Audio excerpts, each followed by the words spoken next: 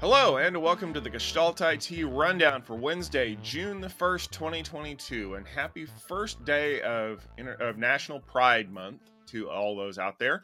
My name is Tom Hollingsworth, and I'm back with more great news of the week. Joining me is Mr. Stephen Foskett. Stephen, welcome to the show, and congratulations on making it through basically the first half of 2022. Man, May was May, man, wasn't it? But man, a lot of news came out last week. Yeah, it did. There was a lot of news about chips and supercomputers and, a couple of security stories, but what can you do about that? We're going to jump right into it, though, because NVIDIA announced last week that there is a new supercomputer that's being built by Los Alamos National Laboratories, and it's going to be powered by their latest chips named after Admiral Grace Hopper.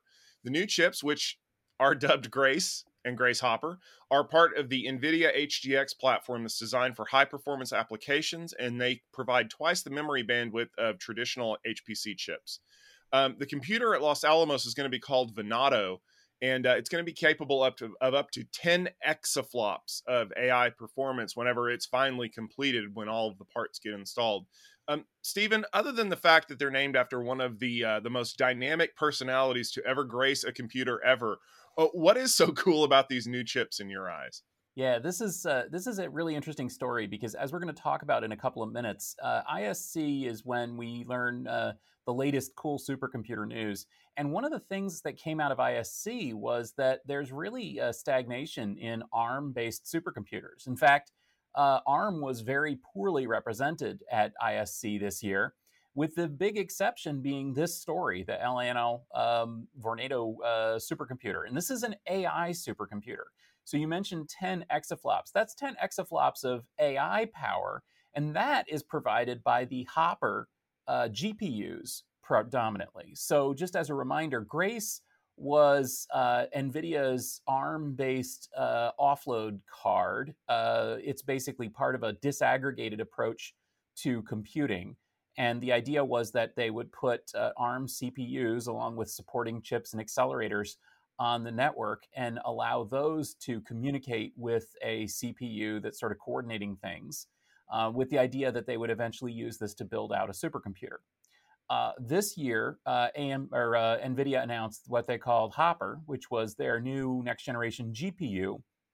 And in a wonderful twist, announced a combination of Grace and Hopper called, yes, Grace Hopper. And so we love it because it's such a great reference to Admiral Grace Hopper, as you mentioned.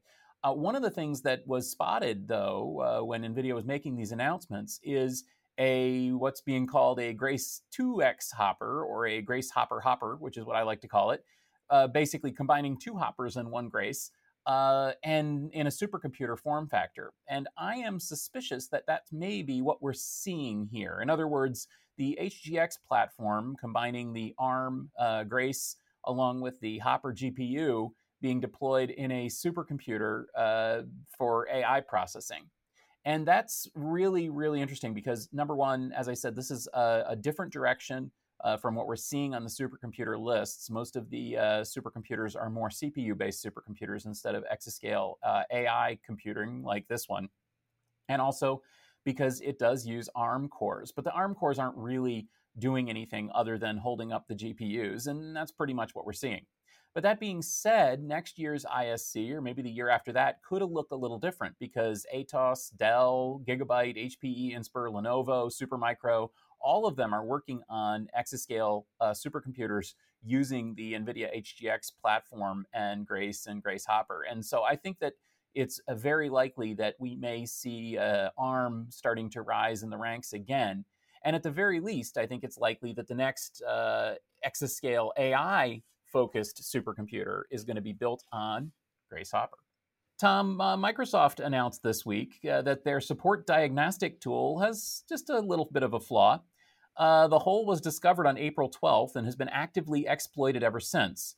Microsoft announced at Plug that will patch this hole, going back to on their previous statement that, it wasn't really an important exploit after all.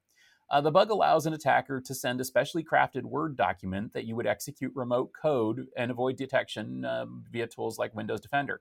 What kind of damage are we looking at here, Tom?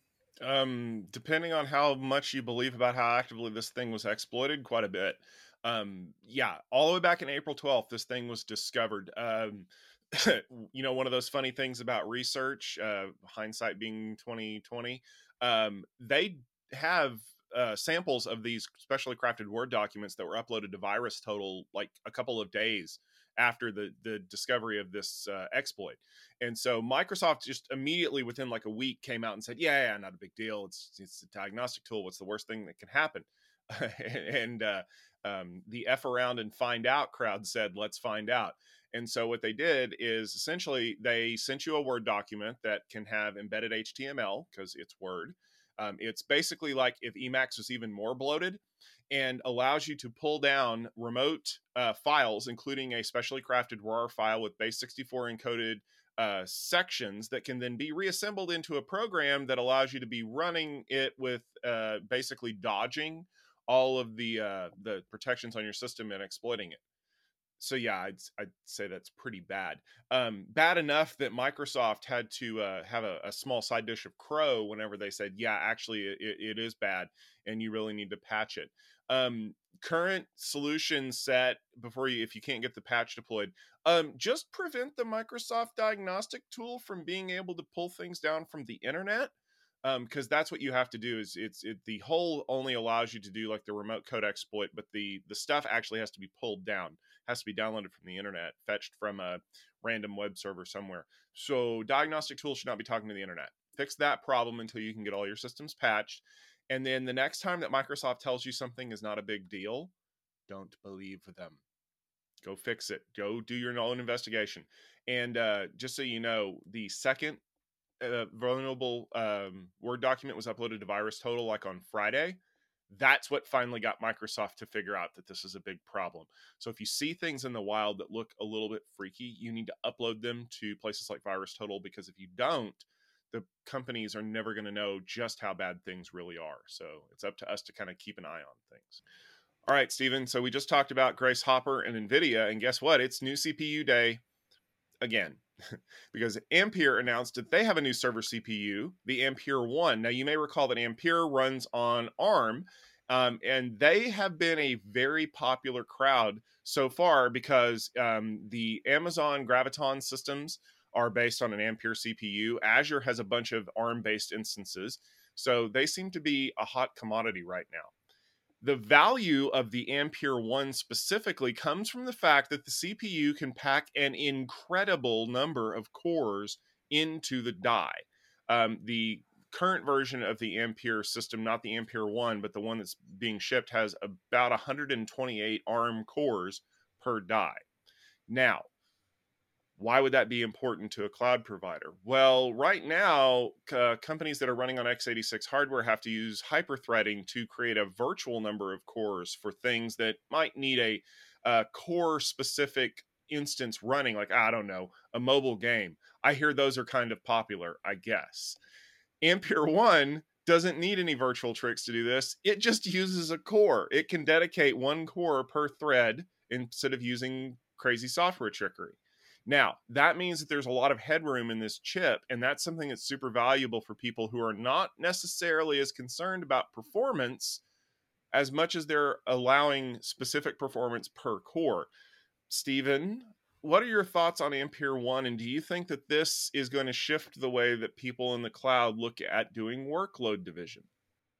Yeah, this is an interesting situation because, as I mentioned previously, when I was talking about the NVIDIA Grace Hopper CPU or supercomputer, we see that there are very few ARM-based supercomputers in the list and talked about at ISC. And similarly, if you look at what AMD and Intel, especially Intel, are doing with their CPUs, it's all about the accelerators. In other words, Intel's claim to fame with the Xeon CPUs are that it has all these wonderful specialized instructions that accelerate specialized use cases that are widely found in enterprise technology. So AVX 512 and all those other SIMD instructions. Well, we haven't seen as many of those accelerators on the ARM side, with the big exception being Apple. Apple's M1 has a lot of really powerful accelerators in it, and that's one reason the M1 is so powerful. But Ampere previously had used basically stock off-the-shelf ARM Neoverse cores. And so their previous generation had 128 kind of vanilla, decent but vanilla cores. And those were great for certain applications. And as you mentioned, the applications that really can use a huge number of cores are things that are going to basically be running one workload per core pinned. And that is basically things like cloud gaming. And the Ampere solution has been a very popular in that particular situation.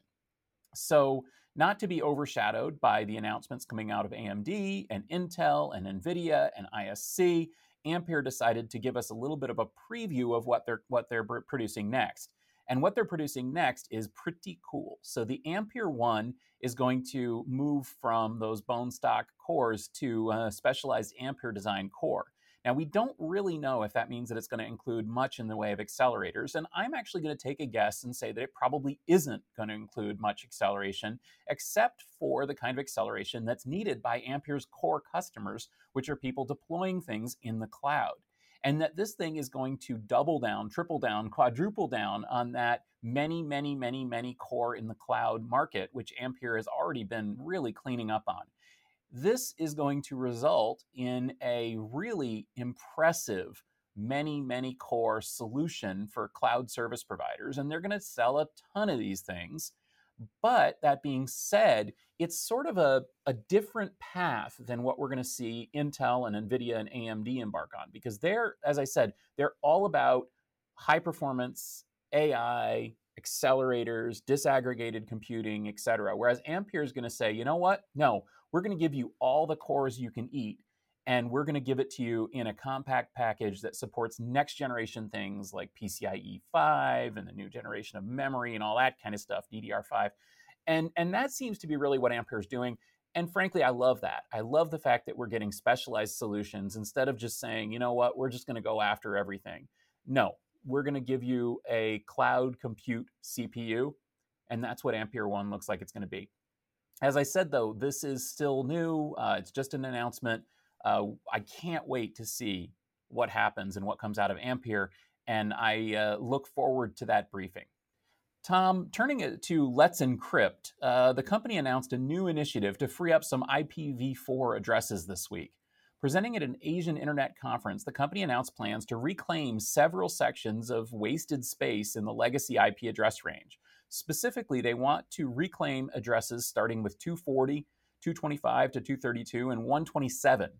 Now, listeners with eagle ears and maybe a CCE something background might recognize those addresses as being the Class D multicast and Class E experimental and loopback addresses. I'm not a networking expert like yourself, Tom, but how is this going to work? The short answer is it's not. This is a proposal that's been floated around quite a bit. So in the grand old days of the internet, all the way back in the 70s, when Vint Cerf created all of the stuff that we know today as the internet, one of the things he decided was we're going to block the addresses. We're going to say we're going to create one class for big networks, one class for medium-sized networks, and one class for small. But based on the way we have these marked off, we have some other like administrative addresses. So like Class D was for sending one packet to a bunch of different places. So that's multicast. Class E was marked as the experimental group, never to be used for anything ever. I have an analog for this for people at home. If I told you that the my phone number was 5550141, what would you say? You'd probably say that I'm giving you a fake phone number, right? Because in the movies, 555 is a prefix that is not used in general terms. It is a fake number address. By the way, there is one 555 number in every area code. It is 555-1212, which is used for information. And that fact confuses a lot of people. Let me tell you why opening D and E and the loopback address is going to confuse people, because your operating system is hard-coded to reject those addresses as invalid. Go ahead, try it after the rundown's over. Go try to change the address of your workstation to 241.0.0.1. It will fail, because every operating system since the creation of time rejects that as an invalid address, because it has been an invalid address since the 70s. I get that Let's Encrypt is seeing all of this area of unused addresses and going, man, if we could just reclaim those, we could probably have more space available. This also reminds me of the people who don't want to move to 10-digit dialing because they don't like the idea of using more than 7 digits when they're dialing a phone number. We finally gotten over that, which, by the way, another fun little analog. The reason why we've set those addresses aside is because of a decision that we made back in the 70s. And if you don't think that technical debt can follow you around a lot, realize that it was 1995 when we were finally able to have area codes that did not have a 0 or a 1 in the middle of the number. And the reason why that decision was made was because all the way back in the early days of the telephone switchboard system, which was back in the 30s, all of the numbers started with a word. So like Klondike 5, you couldn't start any of those with a 0 or a 1. So the reason why area codes had zeros and ones in the middle was so that you could differentiate the area code from the prefix. We're dealing with that technical debt 90 years later because of a decision that was made back there. To the Let's Encrypt CEO that spoke at the Apricot conference, I believe it was called, let this one go, buddy. You're going to cause more damage than you're actually going to fix things. We just moved to IPv6 and the world is a better place. All right, Stephen. The US-based Oak Ridge National Laboratory has a new supercomputer. I know we've talked a lot about supercomputers throughout this whole thing, but this one's actually kind of awesome because it just set a speed record. So this thing is called Frontier. It is the first publicly benchmarked exascale computer. So it did a significant amount of floating point operations. Now, you may remember that we've talked about the previous record holder, which is the Japanese Fugaku, which does about half of what Frontier does right now. The interesting thing, though, we've covered Fugaku in the past. It was based on a custom set of silicon, which is what a lot of these modern supercomputers are doing, is they're building their own custom silicon to hit these numbers. Frontier is based on HPE's Cray EX platform, which is running a bunch of liquid-cooled third-gen AMD EPYC processors. So it's an interesting system setup that relies on effectively a version of commercial off-the-shelf CPUs. Stephen, I know that having like the big speedometer thing and claiming a record on the top 500 supercomputer list is kind of a badge of honor for like all of a month or two. But what are we really getting out of these speed races? Well, it's interesting to kind of try to read the tea leaves here, because one thing that's I think I should mention is that we're actually not sure that Frontier is the fastest supercomputer on Earth. This is just the fastest one that's been benchmarked. It is very likely, in fact, some have said that it is patently obvious that there are faster supercomputers that are not being benchmarked because they're in secret spy agencies and defense agencies in, let's say, Beijing and Arlington, Virginia, just to guess. And that's probably true. I really doubt that the NSA is out there benchmarking their fastest supercomputer and publishing the results to the world. But the US national laboratories, in fact, the world national laboratories, have been happy to benchmark their systems and show just how far they've come on supercomputing. And as I discussed in my last two stories here on the rundown today, one of the things that's happening here is a rise in AMD-based x86 supercomputing. In fact, 51% of the new supercomputers announced are using AMD x86 processors. Another interesting fact is, as I mentioned just previously, the rise in accelerator-based computing. And in fact, the majority of new supercomputers are using not just CPUs, but CPUs plus accelerators. So for example, Frontier has 9,472 EPYC 7003 processors, plus 37,888 Instinct MI250X GPUs. That's one area that this performance is coming from accelerators tied with really high performance many core CPUs. What we look at when we look at this, though, is try to find the trends. So Fugaku, well, for one thing, Fugaku is an amazing computer with a bunch of amazing people working on it. And in fact, they already have a next generation in the works that's going to be using more of these custom ARM chips that they were using previously. Frontier is just a different approach. What if we lash together a ton of, and these are not stock computers by any sense, but a ton of mostly stock CPUs and accelerators into a supercomputer. It's another great approach, and it's seeing a lot of wins for AMD. As I said, also you've got to look at these many CPU-based systems. And of course, you also have to try to read the tea leaves on what this means for the broader IT economy. So if AMD is really rising in the supercomputer space, it's very likely that they're also getting a lot of wins in other enterprise HPC, cloud, and data center applications. And that certainly seems to be the case. But at the same time, you also have to take some of this supercomputer stuff with a grain of salt because it doesn't always reflect the needs of data center and cloud and service provider and et cetera, because many of those have different kinds of workloads, just like the workloads that are using the Ampere CPUs and cloud gaming. The enterprise data center may not need a EPYC and Instinct combination in the data center. In fact, they may be looking for something else. And the same thing with the AI supercomputers like we're seeing from NVIDIA. Those aren't applicable to enterprise workloads either, but they certainly are applicable to AI workloads. So what we have to do is we have to kind of figure out what this means for the AI industry in general. And I think one of the things it means is that, boy, AMD is doing great. They're supplying a lot of supercomputers with a lot of CPUs. They're supplying many supercomputers with accelerators. And they're also working with NVIDIA across the table to partner NVIDIA accelerators with AMD CPUs and indeed with Intel CPUs. And I think that that's a sign of what's going on in the economy as a whole. And frankly, it's really exciting to see supercomputer developments because they are exciting all speeds and feeds and all that sort of thing. But frankly, we have to do sort of step back and think about what does this mean for enterprise tech. And apart from some signposts, it doesn't really mean a lot. The only thing I can say is congratulations, AMD, and congratulations, Oak Ridge.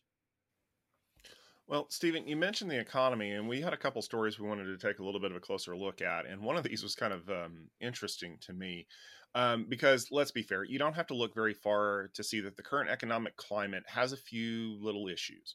It could be inflation, it could be geopolitical conflict, it could be the fact that the stock market is as shaky as an old red wagon going down a cobblestone road. So a lot of people are thinking there might be some trouble on the horizon. Well, you want another indicator? Sequoia, the largest venture capital firm, had a Zoom call last week, and they were telling customers and potential investors that the startups need to look at trimming their costs and reducing spending. They also warned that startups should be looking to raise cash now instead of hoping to get a big funding round later. Incubator Y Combinator sent a letter to their portfolio companies urging them to do something to get to a state they like to call default alive, which is a fancy term for being profitable with your current funding, or as I like to refer to it, running a successful business. Stephen, it sounds like the venture capital firms are sounding the alarm. Is there something here, or is it Chicken Little telling everybody that the sky's falling? No, this ain't Chicken Little, baby. This is a warning, and it's a warning that the companies and especially the people out there should take seriously.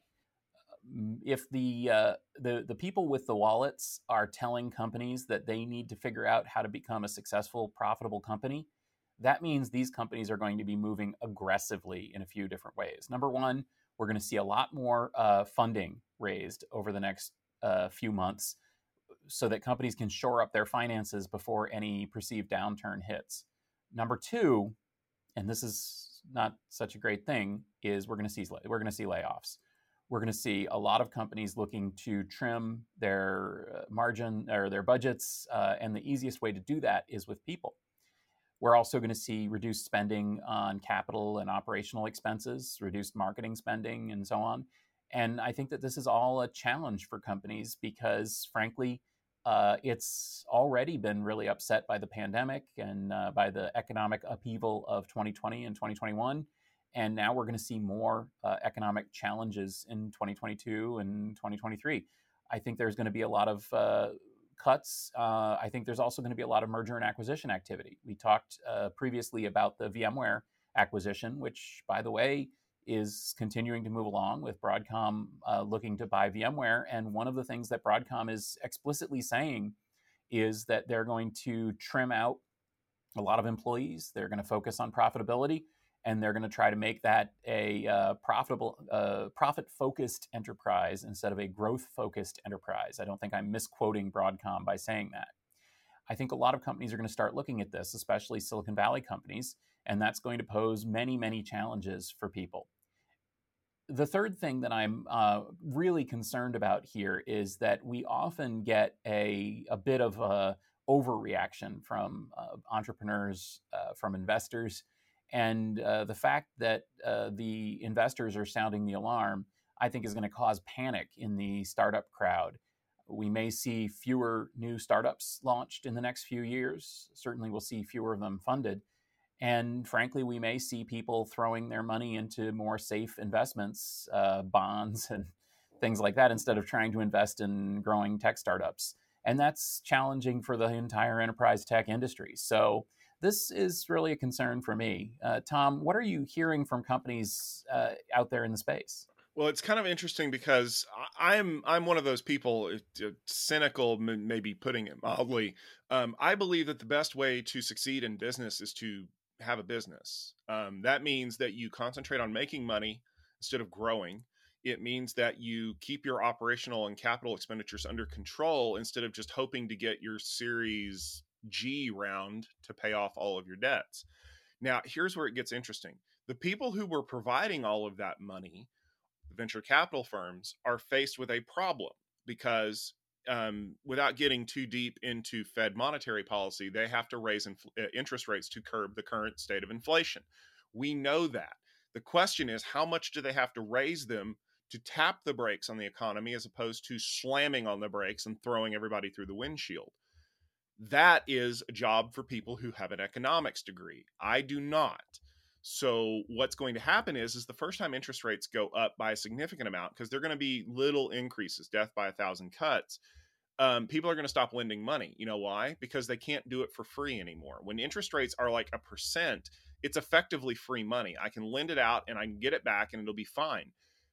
The problem is the cascade effect that it has when that occurs, which is the stock market no longer has access to free money, which means they're going to constrict, which means all of these inflated stock prices are going to do this, which is what they've been doing. And you can't use that anymore as a leverage to either purchase companies, or you can't use it as basically an asset to borrow against. So now you've got a restricted funding pool, which means you're going to have to make your business work. I've heard rumblings of this for a long time, that certain venture capital firms were no longer going to stake a company with an angel round or a Series A for a proof of concept. You had to come to them with a fully working product to get your Series A, because they weren't going to take a flyer on this. I've always said that a lot of companies see an angel round or a Series A as a slot machine handle pull. I'm going to do 10 of these and one of them is going to pay off. And if that one pays off the way I wanted to, it'll fund the other 9 that didn't. I think venture capital firms are basically saying we're not doing that anymore, which means that, yes, we are going to see fewer startups getting started. That is part and parcel. But what we're going to see out of it, which I actually think is maybe going to be a better thing in the long run, is we're going to see healthier startups that get started, because they're not going to be like Uber. They're not going to burn billions of dollars to corner a market and then hope that they can raise prices later to make up the difference. I think you're going to see companies that if they're going to be disruptive, they're going to be disruptive in a way that makes money. Think companies like Nimble Storage, going all the way back. They were a business that made money, that just happened to be a startup company. Because when we say startup, we have all these negative connotations of burning through cash, have a runway, need a series, whatever, to get to IPO or purchase. You're not going to see that. I think ultimately what you're going to get out of this is you're going to get a lot more positive companies in the industry that are going to be able to grow and weather any kind of a downturn that you get. And then those companies will go out and maybe their employees will leave to found startups when the cost of capital borrowing goes back to good ranges, if you want to call it that. Yeah, and I do hope that this does not mean the end of venture capital and startups. But there's maybe a silver lining here in that if we start to hear Sand Hill Road echoing, well, rational people the world over and saying maybe we should be focused on building companies that are, making money and producing products instead of companies that is just somebody else's R&D. Maybe that's a better approach and a better use of all the talent and resources in Silicon Valley. And I'm behind that. Yeah. Well, Stephen, you mentioned ISC earlier in the show when we had some news coming out of it from Intel because they've released some new code names in the works for some of their high performance compute lines. They have a new AI GPU that's codenamed Rialto Bridge. They also talked about their next generation flexible architecture, which is going to be the one past 2023. They're going to call it Falcon Shores. Now, Falcon Shores lineup continues with this chiplet idea, which has the x86 CPU with the Xe cores kind of mated together to create a really configurable solution. Kind of as you mentioned, that sounds an awful lot like the Apple M1, where you have CPU and GPU kind of running together with this high performance memory and performance cores versus efficiency cores and things like that. Intel also finally showed off Ponte Vecchio, which is another Italian chip or Italian name chip. But Stephen, I'm not super familiar with Intel's roadmap here, and you are our expert on all of these things. So what exactly are we looking at here, other than the fact that we know that Rialto Bridge is kind of focused on the GPU AI workloads and that Falcon Shores is going to be kind of this chiplet design? Yeah, well, I think that's the news, and that's what I really want to focus on here. As we've talked about, AMD is just doing a great job with their EPYC and Zen CPUs. The Zen core is great. The roadmap looks solid, and AMD has been putting together multi-core modules CPUs for a while now, and really killing it. Intel, frankly, has been lagging a little bit behind. One of the reasons is because Intel had still been focused on a monolithic chip architecture, which frankly makes it difficult to successfully produce, it's all about manufacturing, to successfully produce many core CPUs because sometimes there's a flaw here or there. Chiplets give you a lot of options. Now, this is a very, very exciting thing, and I'm really going to focus here on Falcon Shores. But before I do need to mention, as you said, we heard a couple of names here, and Ponte Vecchio is a name that we've heard quite a lot. As you say, that's basically Intel's GPU for data center applications. The next generation is Rialto Bridge, and Rialto Bridge, frankly, looks great. It's going to be an incremental improvement over Ponte Vecchio. You can think of it as a tick in the whole TikTok Intel strategy, and good on you. But let me focus on Falcon Shores, and let me focus on a new term, XPU. What is an XPU? Well, the X is basically a variable. Think math. XPU is any kind of PU. So, you got your CPU, you got your GPU, you got your IPU, you got your DPU, et cetera, et cetera, et cetera. XPU is a new computing paradigm that essentially says, you know what, all of these are processing units. And it's about time that we just recognize that the data center is not CPUs and GPUs and DPUs and IPUs and whatever. The data center is XPUs, period. Full stop. We're done. And that, to me, is the exciting thing about this announcement. Falcon Shores is it's like a flashing neon sign of Intel's new strategy. And unlike a lot of the announcements from ISC, which have very little relevance in the data center and the cloud and even the client, this announcement has a huge amount of relevance. Intel, let's see what they're doing here. So Falcon Shores is specifically a next generation that would combine Xe graphics or GPU tiles and x86 CPU tiles on the same chip in basically any combination that a customer wants. So a Falcon Shores next-gen XPU could be all GPU, it could be all CPU, or it could be a mix of those.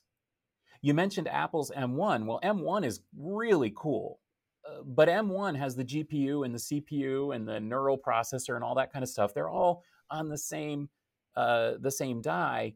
And if you want more, as in like the M1 Ultra, basically you take two of those dies and marry them together. Falcon Shores has different processing units that you can mix and match married together in a similar way. It also has memory and bandwidth capabilities. You could think of it with high bandwidth memory, for example, on the same die, though I'm not sure if Intel has specifically said that. I think seems like something they would do. And you can have solutions that even have different kinds of processors. So again, this is not what Intel's talking about here at ISC, but look at this thing. If you can mix and match x86 and GPU, why can't you mix and match different kinds of x86 cores? Why can't you then take this same technology and make a mega core CPU using, for example, Intel's efficiency cores that we're already seeing on their client chips? You think 128 core Ampere CPU is cool? Falcon Shores technology could give us a, I don't know, 1024 core XPU. It could give us a 1024 core XPU plus, maybe some GPU for VDI acceleration. It could give us a big little architecture with efficiency and performance cores and some x86 or some GPU in there. It could give us all these things, and all of this is kind of built together just like the Apple M1 Ultra is. Now, this gives Intel essentially a wide open highway for the future roadmap. So where Intel had previously been really struggling with the constraints of manufacturing everything on one die, and that's all gone. And in fact, the Falcon Shores technology is, and I'm going to say this unreservedly, is a step beyond anything we've heard from AMD in terms of combining multiple chiplets. And for that, I say that this is the big takeaway.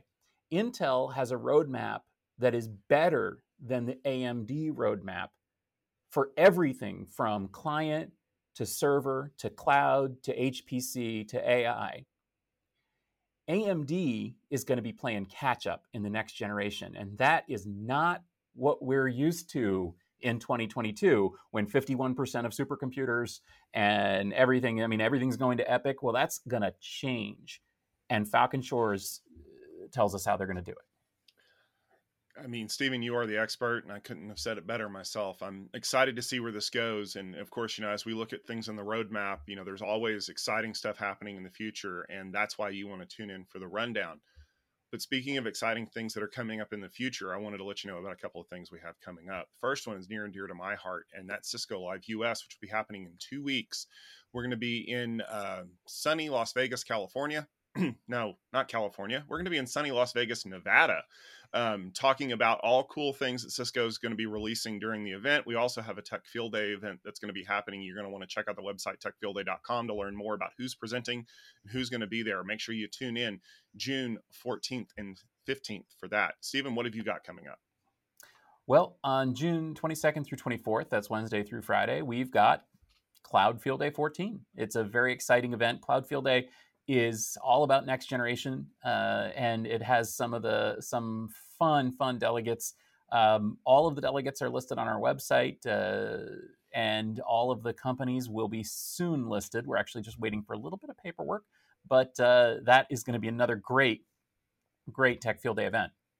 I'd also like to mention that we just published our entire schedule through the end of 2022. So if you go to techfieldday.com, you can see the full schedule. Absolutely. And the full schedule for the rundown is the same as it's always been. It's going to be the 12:30 Eastern Time, Wednesday publication that you see and tune in for every week. You can also subscribe to us in your favorite podcast application of choice. We'd love to hear what you have to say about the rundown.